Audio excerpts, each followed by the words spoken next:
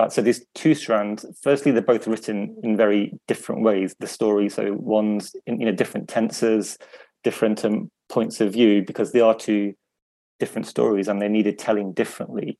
But also because that question of authorship, like who is actually telling this tale of Meher, this historical story, what right does the person have to actually put words into the mouth of someone who really existed and who has no right to reply? And one of the ways I tried to answer that question for myself was making that question of authorship quite central to the form of the book.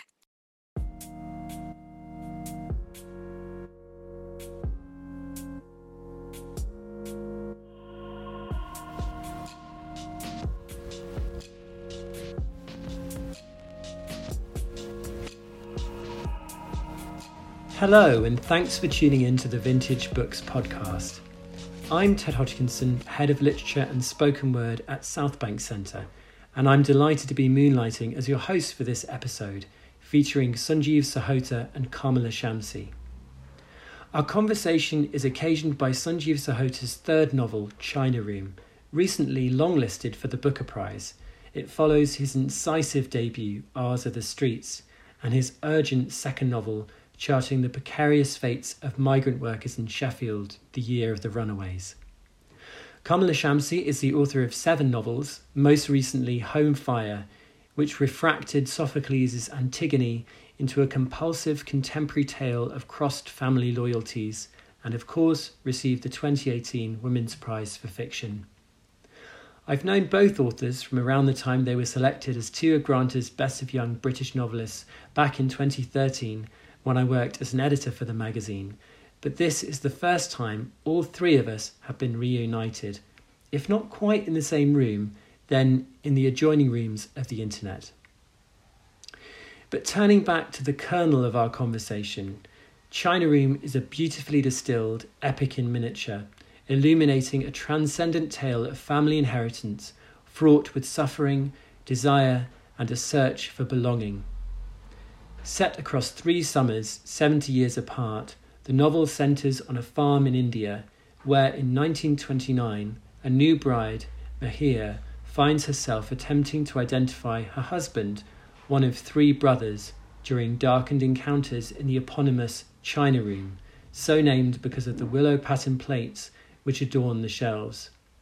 Then in the 1990s, her grandson, identified enigmatically as S, attempts to reckon with his past, travelling to the farm and the very room that was a site of subjugation and sanctuary.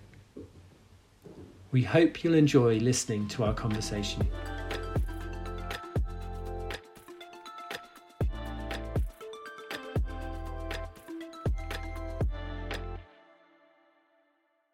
Hello and welcome, Sunny and Kamala.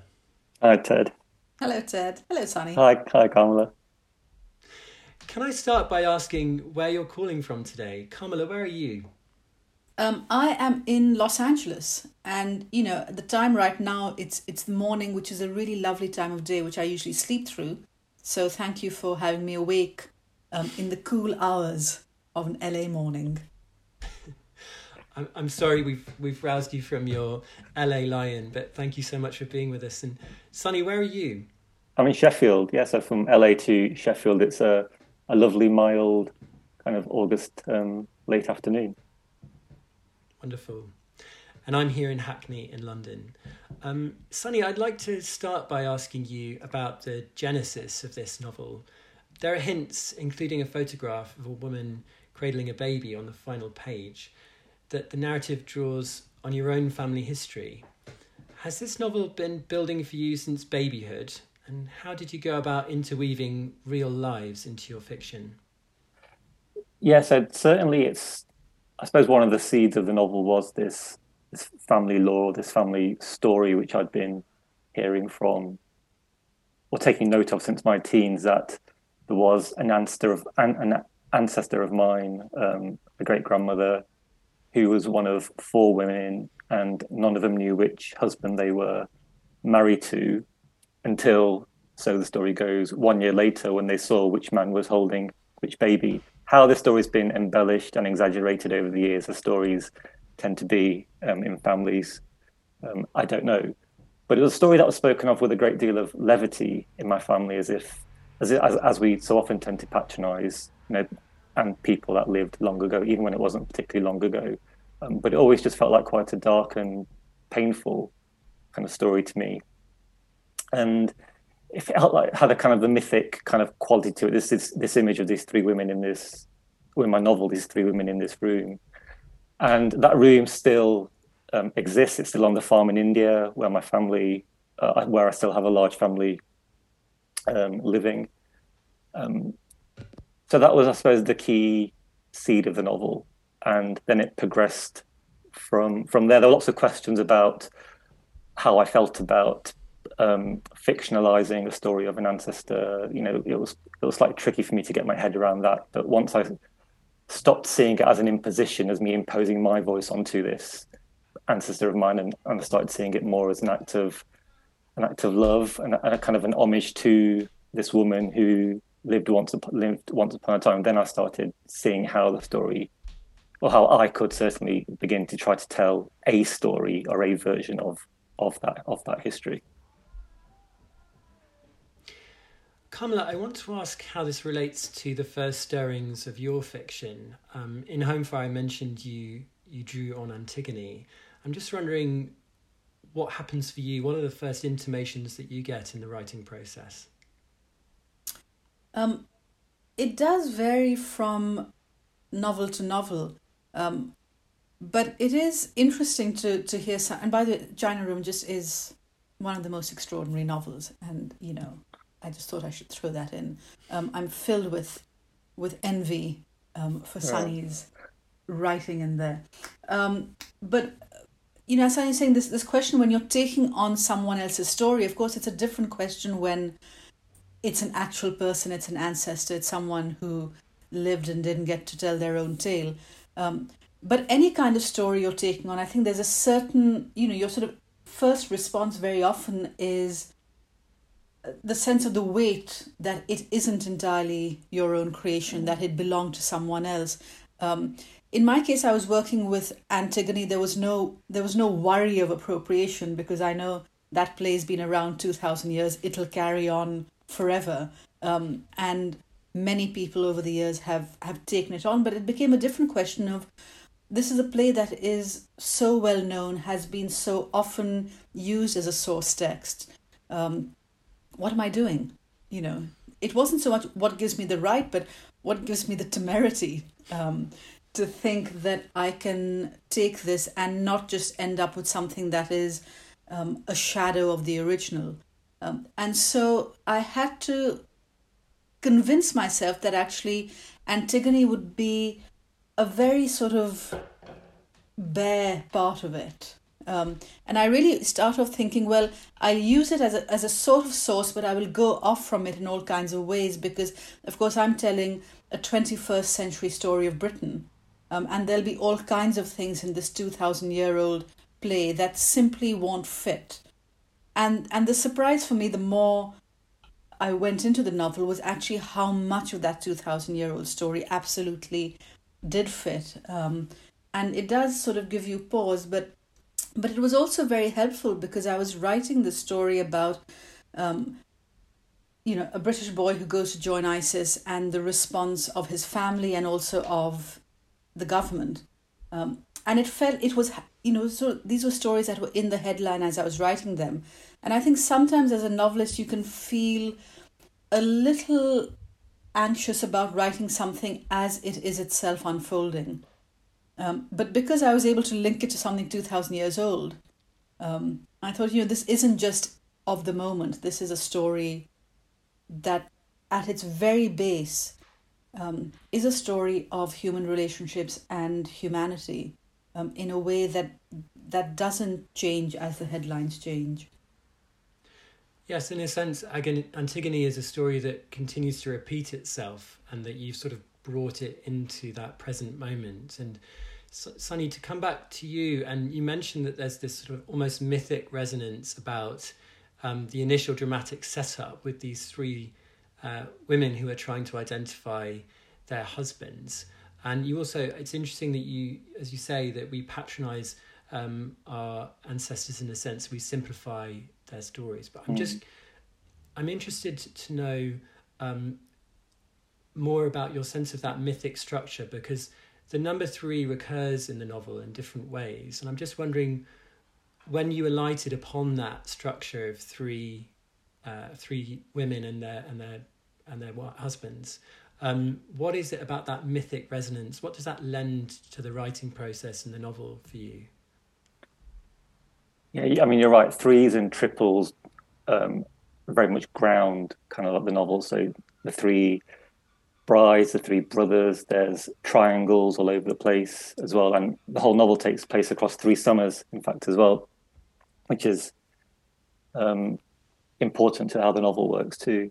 I suppose that sense of something ancient is delivered by that kind of that mythic, that's like that mythic kind of setup. The sense that this is a story that's old, as Carmelo was saying. These are stories that they're not. Sometimes it can be frustrating when stories are described as timely, and you want to say, well, if it's timely, it's been timely for 2,000 years. This idea of people wanting control over their personhood, control over their desires, and have a right to actually feel desire and be able to act upon them. These are old and ancient wants and needs. But it was clear for me while as I was writing that strand, because initially I thought the novel was going to be entirely written in that historical mode. Then there came a point when the novel kind of fell apart, or that element of the novel fell apart, and I kept asking myself, a bit like Gamla was saying, like why do I need to tell this? Why do I need to be told in this way? What's actually adding to anything? And the urgency and the kind of the vivacity of the novel kind of went, and then I set it aside. And I didn't set it aside. I just stopped writing, and I just sat with the novel over a period of just several months. I still kept on turning up at the desk, turning up at the pages, waiting for kind of the novel to tell me what was where to take it. I do think narrative is quite generous, and when I am stuck, I do just keep turning up for 3 hours every day. Usually by the end of the day, I might only have like quite an elaborate geometric doodle on down the side of the page, but something is still happening in the mind while I'm doing that. And then months passed, and I realized that I needed to disrupt the story. That actually what I was more interested in was the dialectic between the past and the present, similar to as Gamla was saying. And that's when this second strand of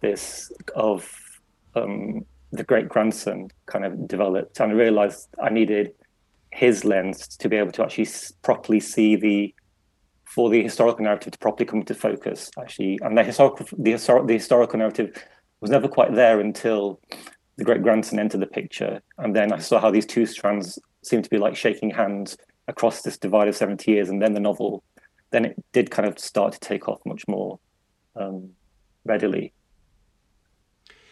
That character is so interesting, and I want to ask, as I mentioned, he's referred to in narrative as S, and you give us a sort of tantalizing sense that there are some aspects of it's a somewhat autofictional part of the book, but you stop short of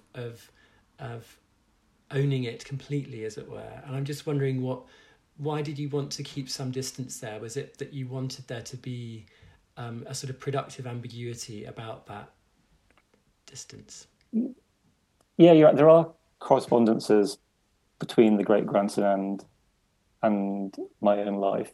I guess I kept it just at the initial because I guess I'm not interested in confessions, really. I don't really feel like I owe anyone a confession, and I'm not interested in confessional ideas of truth. It's probably why I'm not particularly interested in memoirs as genre either. I find it quite difficult. I think you only really have copyright over your own life, really. So the idea of confessing and involving other real people is kind of slightly difficult for me to get my head around. But I am interested in dramatic truth and the truth that comes out of drama and watching people in this space we call a novel interacting and struggling and trying to get on with their lives, and the meaning that it's constructed out of that reader-writer meeting in the space of a novel. And so that's the main reason why I kept some distance between the narrator in the book and me. And we can look for me in the narrator, but I think equally you could look for me in in any of the characters, I think that S at the beginning of the book is refracted by time, by memory, and by language into all these other historical selves. I think I'm there in Radhaga as well. I think as much as I'm in the narrator. So kind of constructive ambiguity is a good way to put it, I think. Yeah. I'm keen to ask Kamala if she's ever tempted to include a K in a sort of Kafkaesque nod. But Kamala, one of the things that struck me about China Room was, as Sunny says, he's present in many of these characters, but it's such a closely observed novel, particularly when it comes to the female characters in this book. From the central figure of Mahir, but also a character like Mai, who's so vividly drawn. I'm just wondering if that also struck you as a reader, and particularly as many of your incredible, vivid and memorable female characters. I'm just wondering how that struck you as a reader of this book.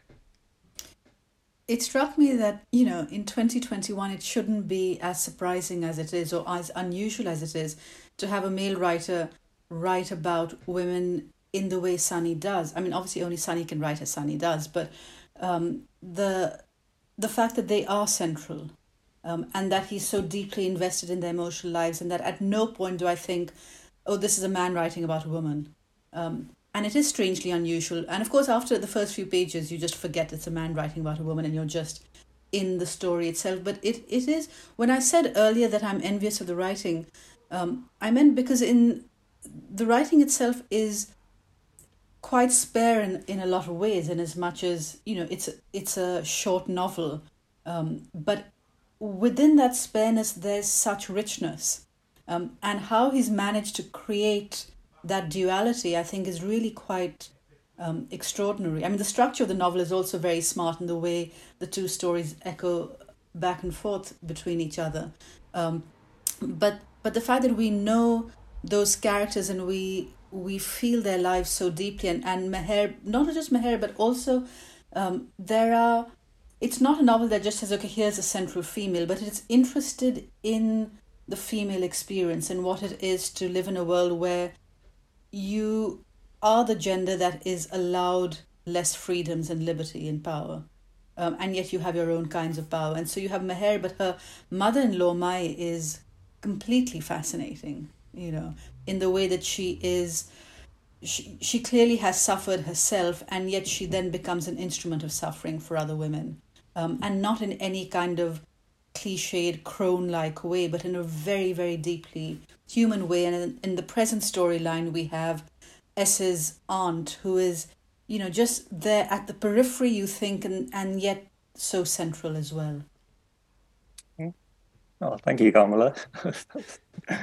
I'm just so moved that you said all that. Thank you.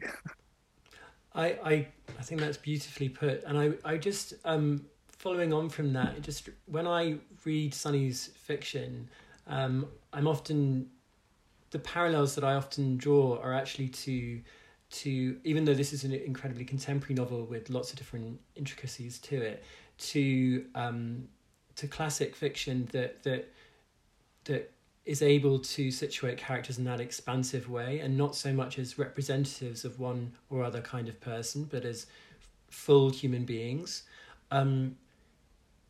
Sunny, I want to ask you, when you're writing, is that something that you're ever conscious of, that you want to always sort of move away from characters that are in any way representative characters, and just try to sort of uncover what it is about them that makes them that full human being?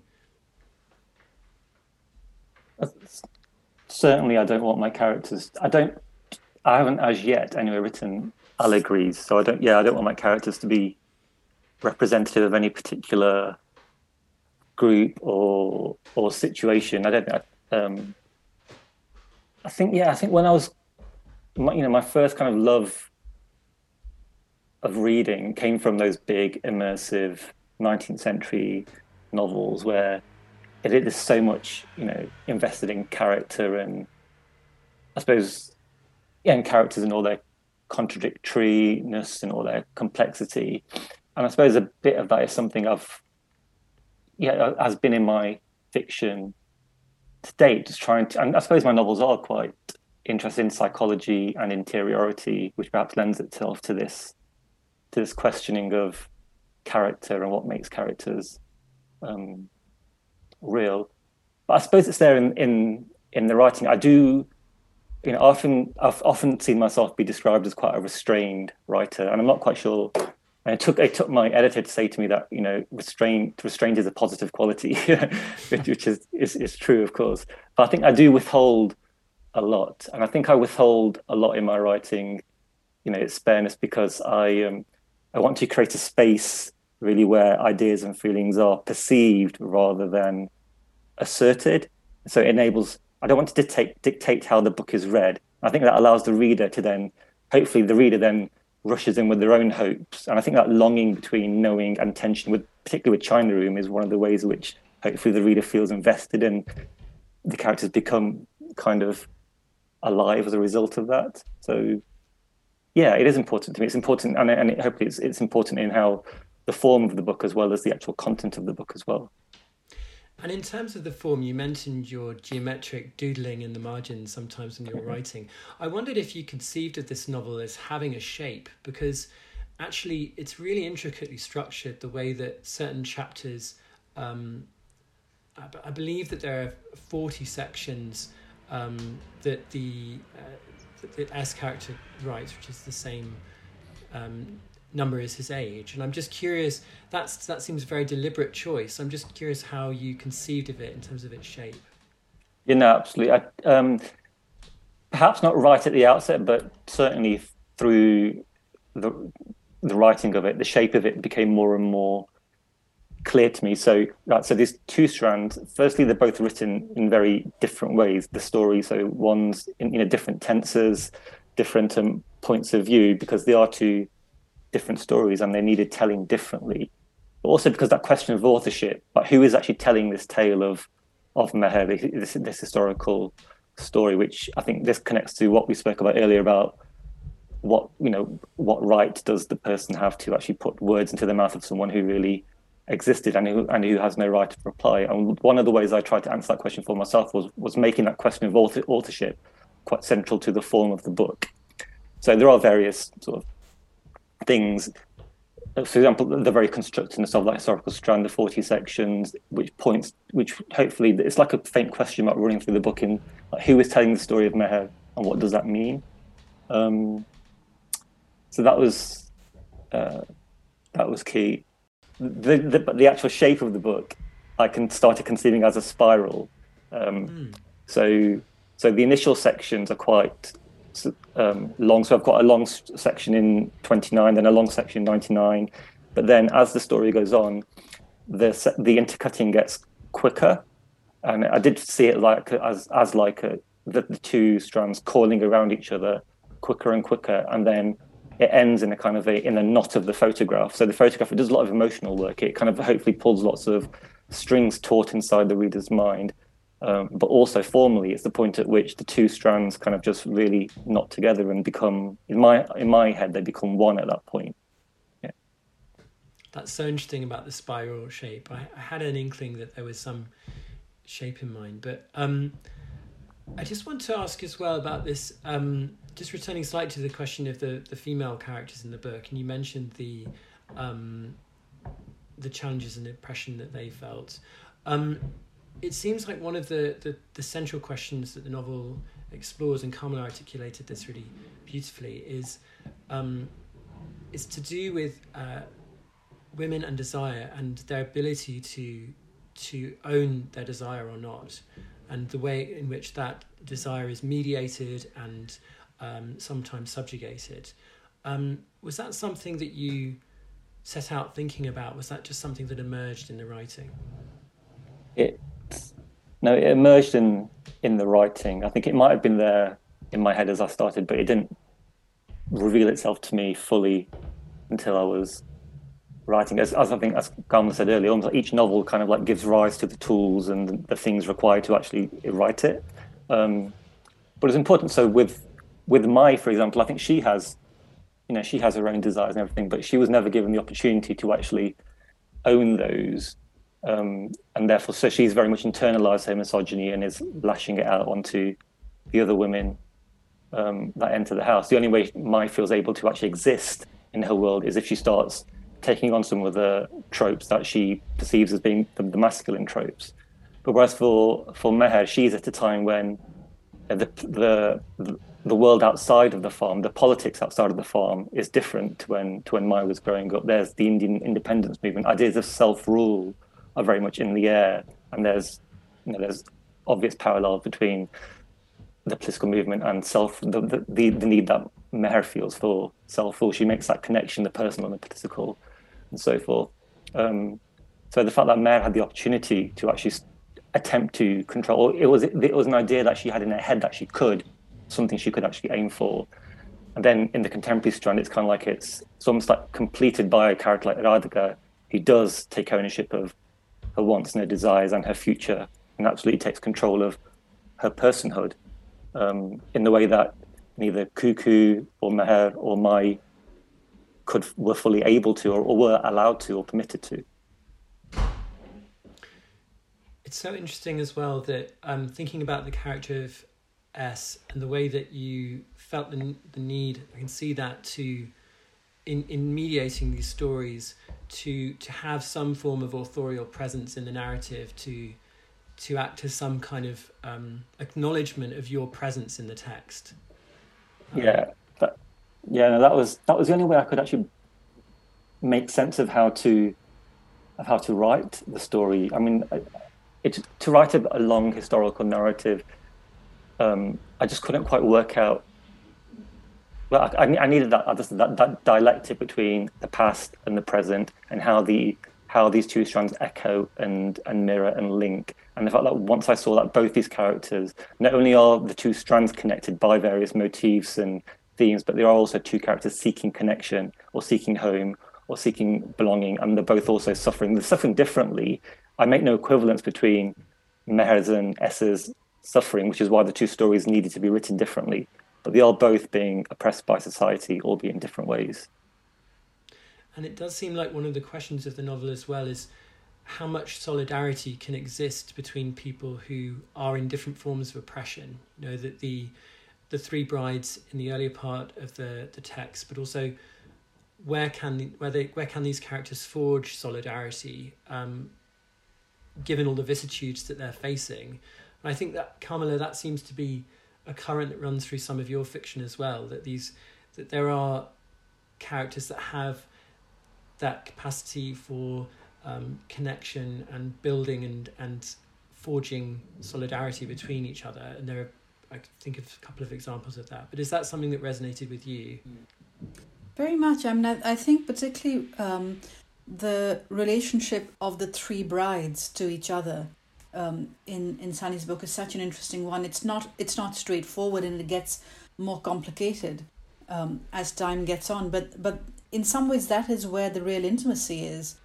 For much of the novel is between these three women married to these brothers, and they don't know who they're married to, and they actually spend far more time in each other's company and know each other better. And I do think it's always really interesting, this question of whether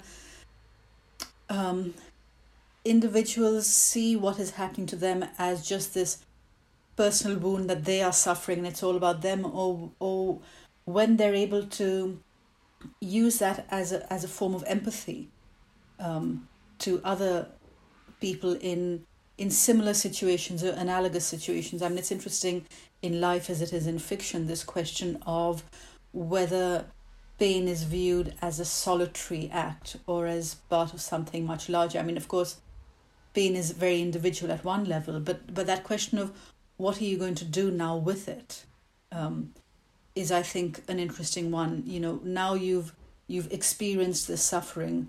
What does that do to you and for you, and what do you do with it? I think it's something that has, I think, preoccupied a lot of writers and always will. That seems like, in a sense, one of the things, there's a current of heroism, I think, running through certainly China Room and I think in many of your books in different ways, a quiet sort of heroism, which is about what you then do with the weight of this suffering. And I think that what's really moving to me about China Room is that S is attempting to borrow from Ian Forster, to live in fragments no longer, to draw these different fragments together and to make something from them. Even though he is there's a sort of resignation and a melancholy to some of what he writes, but I think that there was a hopeful note to me in that. I'm not sure if that chimes with you, Sonny. Yeah, there's a hopeful note towards the end when I think the narrator's on the roof and he looks at the big sky and he says he imagines a future where he's going to be okay, and then immediately that's slightly undercut because I just think I didn't want it to be like he goes to India and he sort of like finds himself and everything's brilliant from then on in. That's just not. No, let's just not do that narrative. No, but there is gap year narrative. Yeah, but this idea of suffering and trauma being handed down, which I think it's something we've always intuited. You know, the unexplained sadness of a parent, a kind of like a room that's always seems freighted with attitude, something that's lives on. And it's interesting to me how actually science these days seems to be bearing that kind of that handover out. And you know, apparently it's the science of epigenetics, and it shows that if psychological trauma, if it's not resolved, it changes your genetic markers, which is passed down, and your subsequent generations are more prone to psychological trauma as well. So this idea that trauma is handed on is something that is being borne out. But the interesting thing in some of those studies is that it shows that if you can reckon with your trauma or your pain, then there's much less chance of that pain being passed on. And I think there's a line in the end in the book where the narrator says the underlying hurt does not go away and can only be paid attention to. And I think that's what it's trying to get at, this idea, which might not be particularly fashionable, I don't know, but that we have to learn to accept our pain, which doesn't, of course, mean that the pain is acceptable, but we have to actually somehow come to some kind of accommodation with it. I think that's what the novel at the end is kind of like. That's probably the hopeful note it's perhaps trying to strike. That's a wonderful note to draw to a close on. Before we do, I just want to ask you what you've been reading at the moment and if there's anything you'd recommend to our listeners. And then we're going to hear a reading from Sonny to close the podcast. It's interesting because when I first read Sonny's novel, when it was in proof, I had just been reading or rereading Atiya Hussein's Sunlight in a Broken Column because I was writing an introduction to it. It's a book that was originally published some 60 years ago, and Virago is just doing a reissue. And it was so fascinating to read the two of them next to each other. I mean, I should also throw in that Sunlight in a Broken Column is written by Atiya Hussein, who was my great aunt. But it's an extraordinary novel, and it's a woman in the years leading up to partition, at a very different place in the social world to Sunny's characters, but there are these resonances. It's women who are in this world that is changing, and they want changed things for themselves. They want things that their aunts and grandmothers never imagined, and it's beautifully observed in terms of sort of just, she has a very sharp satirical eye for society. It's so interested in the changes going on in India, and the central character, Leila, is this really amazing, smart, opinionated woman. But also what's interesting, she wants new things. She wants a different kind of world, but she also recognizes that what is the world that is going is something that's being lost.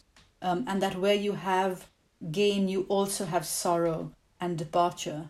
And I think those two things are handled so beautifully in there. And it's just been reissued, so I've been rereading it again because the new version is just out. Wonderful. I read earlier in the summer, or I think it was in spring, I read A Passage North by Anouk Arupragrasam, which has really stayed with me. Actually, it's a novel about a character taking a train journey to the north of Sri Lanka, and it takes in the politics and the war, the aftermath of the war, in that country. But what I really kind of loved about it was he's such a devoted noticer of feelings, of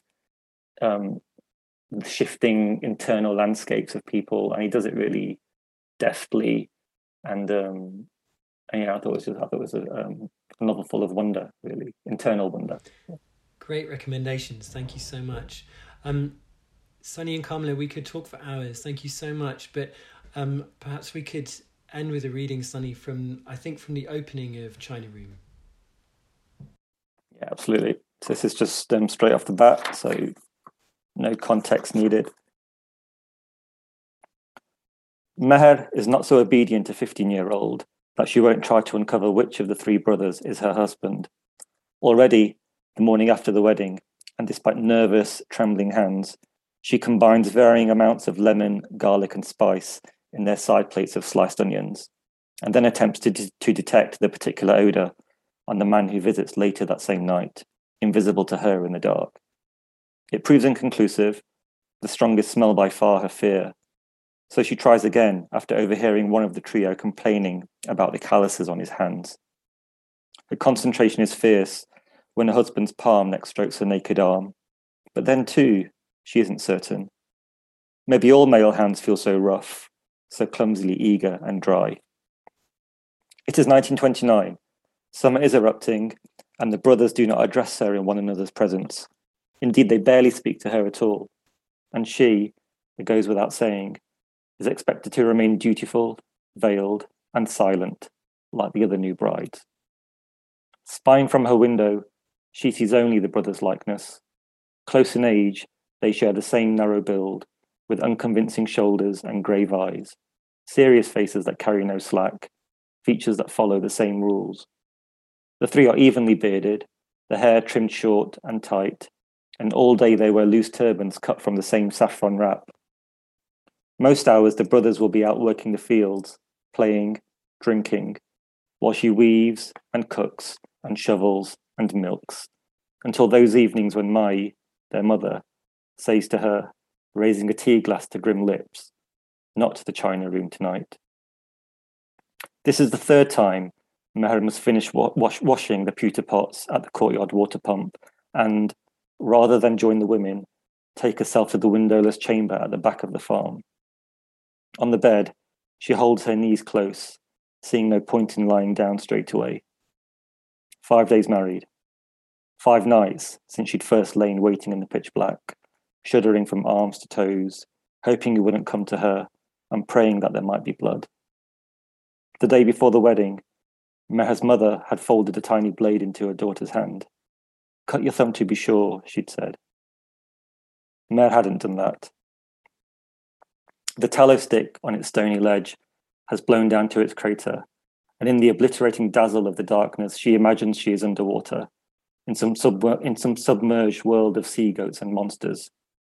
From across the courtyard, she hears the distant protesting rasps of a charpoy and the scuffle of leather slippers being towed on. Her stomach does a small anticipatory flip, and she lies down as the door opens and he moves to sit at her side. She dares a sidelong glance at what must surely be his naked back, though it is impossible to make even a distinction between his hair and his cotton wrap, which you can hear him loosening. "Undress," he says, not unkindly, but with the contingent kindness of a husband who knows he will be obeyed. She tries to trap his voice inside her head, to parse its deep grain, its surprising hoarseness. Was he the one who'd called for more dal, who'd had her hurrying out to them earlier that day? He smells strongly of grass and sweat, and of fenugreek and taro, the evening meal. But beyond that, she can detect soap, and is glad that he thought to wash before coming to her tonight. He grips her upper arm with one hand. Calluses. Can she feel calluses? "You're learning the life here," he says afterwards. "Everyone is very kind." He gives a wry little snort, and she flicks her eyes towards the sound. Nothing. She can see nothing. Sunny and Kamala, thank you so much. That was such a rich and interesting conversation. Thank you so much for your insights. It's such a pleasure almost being with you again. Thank you. Oh, that was great. Thanks, Ted. Thanks, Kamala. It's really lovely to see you both. It's really lovely to see you both and to hear you both. Thank you, Ted.